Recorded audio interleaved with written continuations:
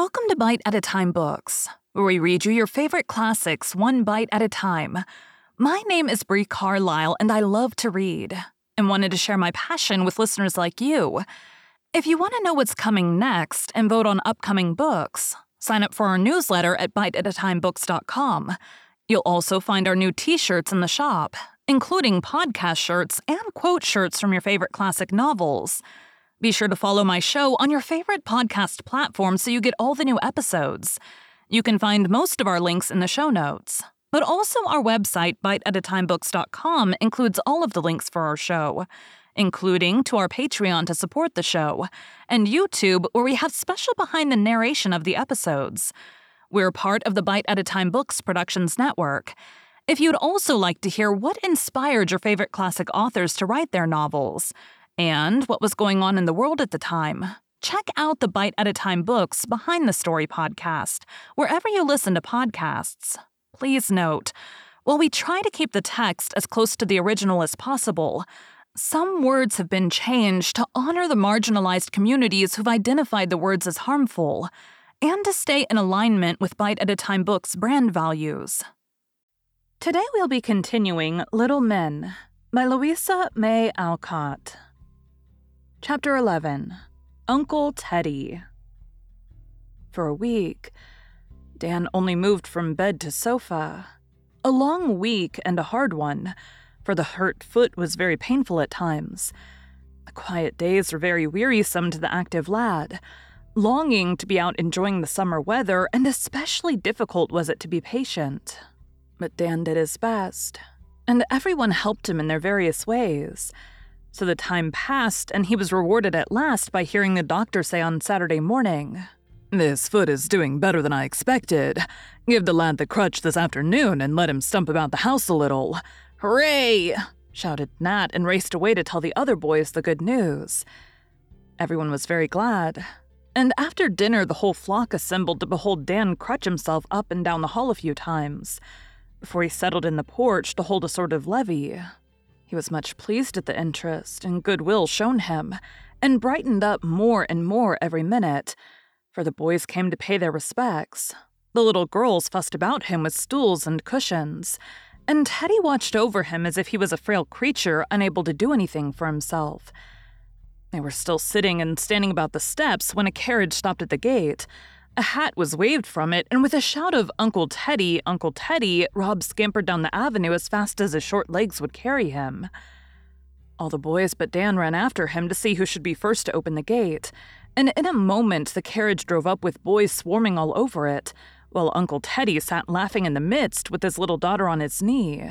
"Stop the triumphal car and let Jupiter descend," he said, and jumping out, ran up the steps to meet Mrs. Bear, who stood smiling and clapping her hands like a girl. "How goes it, Teddy?" "All right, Joe." Then they shook hands, and Mr. Lorry put Bess into her aunt's arms, saying as the child hugged her tight, "Goldilocks wanted to see you so much that I ran away with her, for I was quite pining for a sight of you myself. We want to play with your boys for an hour or so and to see how the old woman who lived in a shoe and had so many children she did not know what to do is getting on." "I'm so glad. Play away and don't get into mischief," answered Mrs. Joe, as the lads crowded round the pretty child, admiring her long golden hair, dainty dress, and lofty ways, for the little princess, as they called her, allowed no one to kiss her but sat smiling down upon them, and graciously patting their heads with her little white hands. They all adored her, especially Rob, who considered her a sort of doll and dared not touch her lest she should break, but worshipped her at a respectful distance, made happy by an occasional mark of favor from her little highness. As she immediately demanded to see Daisy's kitchen, she was borne off by Mrs. Joe with a train of small boys following.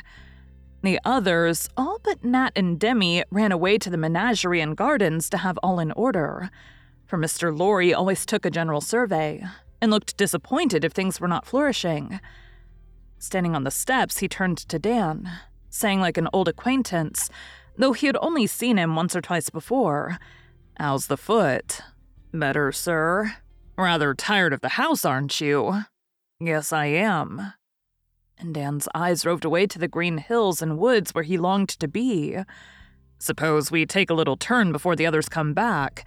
That big, easy carriage will be quite safe and comfortable, and a breath of fresh air will do you good. Get a cushion and a shawl, Demi, and let's carry Dan off." The boys thought it a capital joke, and Dan looked delighted but asked with an unexpected burst of virtue, "Will Mrs. Bear like it?" "Oh yes, we settled all that a minute ago." "You didn't say anything about it, so I don't see how you could," said Demi inquisitively. "We have a way of sending messages to one another, without any words. It is a great improvement on the telegraph." "I know its eyes, and I saw you lift your eyebrows and nod toward the carriage, and Mrs. Bear laughed and nodded back again," cried Nat, who was quite at ease with kind Mr. Lorry by this time. "Right. Now then, come on." And in a minute, Dan found himself settled in the carriage, his foot on a cushion on the seat opposite, nicely covered with a shawl which fell down from the upper regions in a most mysterious manner, just when they wanted it. Demi climbed up to the box beside Peter, the black coachman. Nat sat next to Dan in the place of honor while Uncle Teddy would sit opposite to take care of the foot, he said, but really that he might study the faces before him, both so happy yet so different, for Dan's was square and brown and strong, while Nat's was long and fair and rather weak, but very amiable with its mild eyes and good forehead. "By the way, I've got a book somewhere here that you may like to see," said the oldest boy of the party, diving under the seat and producing a book which made Dan exclaim, "Oh, by George, isn't that a stunner?" as he turned the leaves and saw fine plates of butterflies and birds, and every sort of interesting insect colored like their life. He was so charmed that he forgot his thanks, but Mr. Lorry did not mind and was quite satisfied to see the boys' eager delight, and to hear this exclamations over certain old friends as he came to them. Nat leaned on his shoulder to look, and Demi turned his back to the horses and let his feet dangle inside the carriage, so that he might join in the conversation. When they got among the beetles, Mr. Lorry took a curious little object out of his vest pocket, and laying it in the palm of his hand said, "There's a beetle that is thousands of years old." And then while the lads examined the queer stone bug that looked so old and gray, he told them how it came out of the wrappings of a mummy, after lying for ages in a famous tomb. Finding them interested, he went on to tell them about the Egyptians, and the strange and splendid ruins they have left behind them in the Nile, and how he sailed up the mighty river with the handsome dark men to work his boat, how he shot alligators, saw wonderful beasts and birds, and afterwards crossed the desert on a camel who pitched him about like a ship in a storm. "Uncle Teddy tells stories most as well as Grandpa," said Demi approvingly, when the tale was done and the boys' eyes asked for more. "Thank you," said Mr. Lorry quite soberly, for he considered Demi's praise worth having, for children are good critics in such cases, and to suit them is an accomplishment that anyone may be proud of. "Here's another trifle or two that I tucked into my pocket as I was turning over my traps to see if I had anything that would amuse Dan." And Uncle Teddy produced a fine arrowhead and a string of wampum. "Oh, tell about the Indians," cried Demi, who was fond of playing wigwam. "Dan knows lots about them," added Nat. "More than I do, I dare say. Tell us something." Mr. Lorry looked as interested as the other two. "Hyde told me he's been among 'em and can talk their talk, and likes 'em," began Dan, flattered by their attention, but rather embarrassed by having a grown-up listener. "What is wampum for?" asked curious Demi from his perch. The others asked questions likewise, and before he knew it, Dan was reeling off all Mr. Hyde had told him, as they sailed down the river a few weeks before. Mr. Lorry listened well, but found the boy more interesting than the Indians, for Mrs. Joe had told him about Dan, and he rather took a fancy to the wild lad, who ran away as he himself had often longed to do, and who was slowly getting tamed by pain and patience. "I've been thinking that it would be a good plan for you fellows to have a museum of your own, a place in which to collect all the curious and interesting things that you find and make and have given to you. Mrs. Joe is too kind to complain, but it is rather hard for her to have the house littered up with all sorts of rattle traps. Half a pint of door bugs in one of her best vases, for instance. A couple of dead bats nailed up in the back entry. Wasps' nests tumbling down on people's heads and stones lying around everywhere, enough to pave the avenue. There are not many women who would stand that sort of thing, are there now?" As Mr. Lorry spoke with a merry look in his eyes, the boys laughed and nudged one another, for it was evident that someone told tales out of school, else how could he know of the existence of these inconvenient treasures? "Where can we put them, then?" said Demi, crossing his legs and leaning down to argue the question. "In the old carriage house."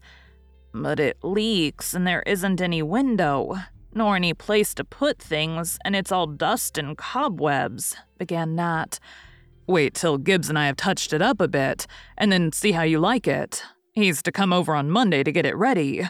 Then next Saturday I shall come out and we will fix it up and make the beginning, at least, of a fine little museum. Everyone can bring his things and have a place for them, and Dan is to be the head man because he knows most about such matters, and it will be quiet, pleasant work for him now that he can't knock about that much." "Won't that be jolly?" cried Nat, while Dan smiled all over his face and had not a word to say, but hugged his book and looked at Mr. Lorry as if he thought him one of the greatest public benefactors that ever blessed the world. "Shall I go round again, sir?" asked Peter as they came to the gate after 2 slow turns about the half-mile triangle. "No, we must be prudent, else we can't come again. I must go over the premises, take a look at the carriage house, and have a little talk with Mrs. Joe before I go." And having deposited Dan on his sofa to rest and enjoy his book, Uncle Teddy went off to have a frolic with the lads who were ravaging about the place in search of him, leaving the little girls to mess upstairs.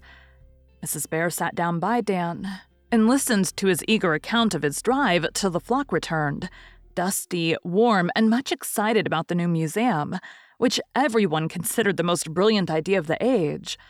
"I always wanted to endow some sort of an institution, and I'm going to begin with this," said Mr. Lorry, sitting down on a stool at Mrs. Joe's feet. "You have endowed one already. What do you call this?" And Mrs. Joe pointed to the happy-faced lads who had camped upon the floor about him. "I call it a very promising bear garden, and I'm proud to be a member of it. Did you know I was the head boy in this school?" he asked, turning to Dan and changing the subject skillfully, for he hated to be thanked for the generous things he did. "I thought Franz was," answered Dan, wondering what the man meant. "Oh dear no, I'm the first boy Mrs. Joe ever had to take care of, and I was such a bad one that she hasn't done with me yet, though she's been working at me for years and years." "How old she must be," said Nat innocently. "She began early, you see. Poor thing, she was only 15 when she took me, and I led her such a life, it's a wonder she isn't wrinkled and gray and quite worn out." And Mr. Lorry looked up at her laughing. "Don't, Teddy, I won't have you abuse yourself so." And Mrs. Joe stroked the curly black head at her knee, as affectionately as ever, for in spite of everything, Teddy was her boy still. "If it hadn't been for you, there never would have been a Plumfield. It was my success with you, sir, that gave me courage to try my pet plan. So the boys may thank you for it and name the new institution the Lawrence Museum in honor of its founder. Won't we, boys?" she added, looking very like the lively Joe of old times. We will," shouted the boys, throwing up their hats. For though they had taken them off on entering the house according to rule, they had been in too much of a hurry to hang them up. "I'm as hungry as a bear. Can't I have a cookie?" asked Mr. Lorry when the shout subsided and he had expressed his thanks by a splendid bow. "Trot out and ask Asia for the gingerbread box, Demi. It isn't in order to eat between meals, but on this joyful occasion we won't mind, and have a cookie all round," said Mrs. Joe.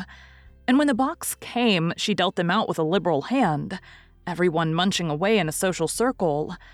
Suddenly, in the midst of a bite, Mr. Lorry cried out, "Bless my heart, I forgot Grandma's bundle," and running out to the carriage, returned with an interesting white parcel, which, being opened, disclosed a choice collection of beasts, birds, and pretty things cut out of crisp, sugary cake, and baked a lovely brown. "There's one for each, and a letter to tell which is whose. Grandma and Hannah made them, and I tremble to think what would have happened to me if I'd forgotten to leave them." Then, amid much laughing and fun, the cakes were distributed. A fish for Dan, a fiddle for Nat, a book for Demi, a money for Tommy, a flower for Daisy, a hoop for Nan, who had driven twice round the triangle without stopping, a star for Emil, who put on airs because he studied astronomy, and best of all, an omnibus for Franz, whose great delight was to drive the family bus. Stuffy got a fat pig, and the little folks had birds and cats and rabbits with black currant eyes. Now I must go. Where's my Goldilocks? Mama will come flying out to get her if I'm not back early, said Uncle Teddy, when the last crumb had vanished, which it speedily did, you may be sure. The young ladies had gone into the garden, and while they waited till Franz looked them up, Joe and Laurie stood at the door talking together. "How does little Giddy-Gaddy come on?" he asked. For Nan's pranks amused him very much, and he was never tired of teasing Joe about her. "Nicely. She's getting quite mannerly and begins to see the error of her wild ways." "Don't the boys encourage her in them?" "Yes, but I keep talking. And lately she has improved much. You saw how prettily she shook hands with you and how gentle she was with Bess. Daisy's example has its effect upon her, and I'm quite sure that a few months will work wonders." Here, Mrs. Joe's remarks were cut short by the appearance of Nan tearing round the corner at a breakneck pace, driving a meddlesome team of 4 boys and followed by Daisy trundling Bess in a wheelbarrow. Hat off, hair flying, whip cracking, and barrow bumping, up they came in a cloud of dust, looking as wild a set of little hoydens as one would wish to see. "So these are the model children, are they? It's lucky I didn't bring Mrs. Curtis out to see your school for the cultivation of morals and manners. She would never have recovered from the shock of this spectacle," said Mr. Laurie, laughing at Mrs. Joe's premature rejoicing over Nan's improvement. "Laugh away, I'll succeed yet, as you used to say at college, quoting some professor. Though the experiment has failed, the principle remains the same," said Mrs. Bear, joining in the merriment. "I'm afraid Nan's example is taking effect upon Daisy instead of the other way. Look at my little princess. She has utterly forgotten her dignity and is screaming like the rest. Young ladies, what does this mean?" And Mr. Laurie rescued his small daughter from impending destruction, for the 4 horses were champing their bits and curvetting madly all about her as she sat brandishing a great whip in both hands. "We're having a race and I beat," shouted Nan. "I could have run faster, only I was afraid of spilling Bess," screamed Daisy. "Hi, go long!" cried the princess, giving such a flourish with her whip that the horses ran away and were seen no more. "My precious child, come away from this ill-mannered crew before you're quite spoiled. Goodbye, Joe. Next time I come, I shall expect to find the boys making patchwork. It wouldn't hurt them a bit. I don't give in, mind you, for my experiments always fail a few times before they succeed. Love to Amy and my blessed Marmee," called Mrs. Joe as the carriage drove away. And the last Mr. Laurie saw of her, she was consoling Daisy for her failure by a ride in the wheelbarrow, and looking as if she liked it. Great was the excitement all the week about the repairs in the carriage house, which went briskly on in spite of the incessant questions, advice, and meddling of the boys. Old Gibbs was nearly driven wild with it all, but managed to do his work nevertheless, and by Friday night the place was all in order. Roof mended, shelves up, walls whitewashed, a great window cut at the back, which let in a flood of sunshine and gave them a fine view of the brook, the meadows, and the distant hills. And over the great door, painted in red letters, was the Lawrence Museum. All Saturday morning the boys were planning how it should be furnished with their spoils, and when Mr. Laurie arrived, bringing an aquarium which Mrs. Amy said she was tired of, their rapture was great. The afternoon was spent in arranging things, and when the running and lugging and hammering was over, the ladies were invited to behold the institution. It certainly was a pleasant place, airy, clean, and bright. A hop vine shook its green bells round the open window. A pretty aquarium stood in the middle of the room with some delicate water plants rising above the water, and goldfish showing their brightness as they floated to and fro below. On either side of the window were rows of shelves ready to receive the curiosities yet to be found. Dan's tall cabinet stood before the great door, which was fastened up, while the small door was to be used. On the cabinet stood a queer Indian idol.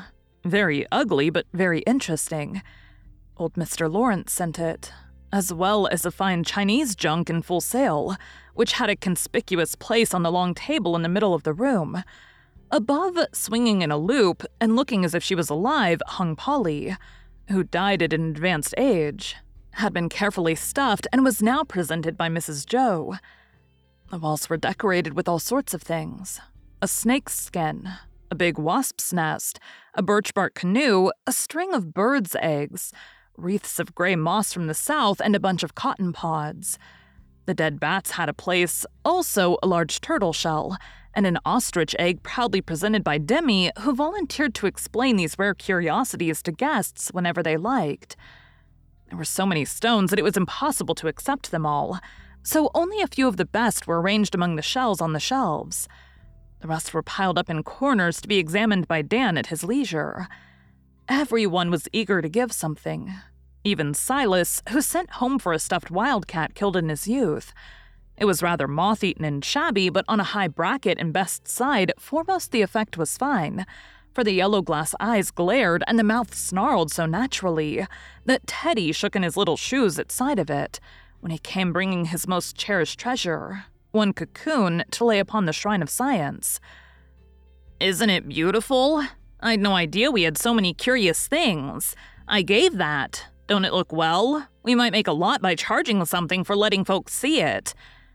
Jack added that last suggestion to the general chatter that went on as the family viewed the room.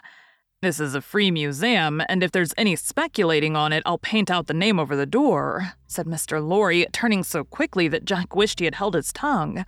"Hear, hear," cried Mr. Bear. "Speech, speech," added Mrs. Joe. "Can't, I'm too bashful. You give them a lecture yourself, you're used to it," Mr. Lorry answered, retreating towards the window, meaning to escape. But she held him fast and said, laughing as she looked at the dozen pairs of dirty hands about her, "If I did lecture, it would be on the chemical and cleansing properties of soap. Come now, as the founder of the institution, you really ought to give us a few moral remarks, and we will applaud them tremendously." Seeing that there was no way of escaping, Mr. Lorry looked up at Polly hanging overhead, seemed to find inspiration in the brilliant old bird, and sitting down upon the table said in his pleasant way, "There's one thing I'd like to suggest, boys, and that is I want you to get some good as well as much pleasure out of this. Just putting curious or pretty things here won't do it. So suppose you read up about them, so that when anybody asks questions, you can answer them and understand the matter. I used to like these things myself and should enjoy hearing about them now, for I've forgotten all I once knew. It wasn't much, was it, Joe? Here's Dan now, full of stories about birds and bugs and so on. Let him take care of the museum, and once a week the rest of you take turns to read a composition, or tell about some animal, mineral, or vegetable. We should all like that, and I think it would put considerable useful knowledge into our heads. What do you say, Professor?" "I like it much, and will give the lads all the help I can. But they will need books to read up these new subjects, and we have not many, I fear," began Mr. Bear, looking much pleased, planning many fine lectures on geology which he liked. "We should have a library for the special purpose." "Is that a useful sort of book, Dan?" asked Mr. Lorry, pointing to the volume that lay open by the cabinet. "Oh yes, it tells all I want to know about insects. I had it here to see how to fix the butterflies right. I covered it so it's not hurt." And Dan caught it up, fearing the lender might think him careless. "Give it here a minute." And pulling out his pencil, Mr. Lorry wrote Dan's name on it, saying as he set the book up on one of the corner shelves, where nothing stood but a stuffed bird without a tail, "There, that is the beginning of the museum library. I'll hunt up some more books, and Demi shall keep them in order. Where are those jolly little books we used to read, Joe? Insect Architecture, some such name. All about ants having battles and bees having queens and crickets eating holes in our clothes and stealing milk and larks of that sort. In the garret at home. I'll have them sent out, and we will plunge into natural history with a will," said Mrs. Joe, ready for anything. "Won't it be hard to write about such things?" asked Nat, who hated compositions. "At first, perhaps, but you will soon like it. If you think that hard, how would you like to have this subject given to you as it was to a girl of 13? A conversation between Themistocles, Aristides, and Pericles on the proposed appropriation of funds of the Confederacy of Delos for the ornamentation of Athens," said Mrs. Joe. The boys groaned at the mere sound of the long names, and the gentlemen laughed at the absurdity of the lesson. "Did she write it?" asked Demi in an awe-stricken tone. "Yes, but you can imagine what a piece of work she make of it. Though she was rather a bright child." "I'd like to have seen it," said Mr. Bear. "Perhaps I can find it for you. I went to school with her." And Mrs. Joe looked so wicked that everyone knew who the little girl was. Hearing of this fearful subject for a composition quite reconciled the boys to the thought of writing about familiar things. Wednesday afternoon was appointed for the lectures, as they preferred to call them, for some chose to talk instead of write. Mr. Bear promised a portfolio in which the written production should be kept, and Mrs. Bear said she would attend the course with great pleasure. And the dirty-handed society went off the wash, followed by the professor trying to calm the anxiety of Rob, who had been told by Tommy that all water was full of invisible pollywogs. "I like your plan very much. Only don't be too generous, Teddy," said Mrs. Bear when they were left alone. "You know most of the boys have got to paddle their own canoes when they leave us, and too much sitting in the lap of luxury will unfit them for it. I'll be moderate, but do let me amuse myself. I get desperately tired of business sometimes, and nothing freshens me up like a good frolic with your boys. I like that Dan very much, Joe. He isn't demonstrative, but he has the eye of a hawk, and when you've tamed him a little, he'll do you credit. I'm glad you think so. Thank you very much for your kindness to him, especially for this museum affair. It will keep him happy while he is lame. Give me a chance to soften and smooth this poor rough lad, and make him love us." "What did inspire you with such a beautiful, helpful idea, Teddy?" asked Mrs. Bear, glancing back at the pleasant room as she turned to leave it. Laurie took both her hands in his, and answered with a look that made her eyes fill with happy tears. "Dear Joe, I have known what it is to be a motherless boy, and I never can forget how much you and yours have done for me all these years." Thank you for joining Bite at a Time Books today, while we read a bite of one of your favorite classics. Again, my name is Brie Carlisle, and I hope you come back tomorrow for the next bite of Little Men. Don't forget to sign up for our newsletter at biteatatimebooks.com and check out the shop. You can check out the show notes or our website, biteatatimebooks.com, for the rest of the links for our show. We'd love to hear from you on social media as well.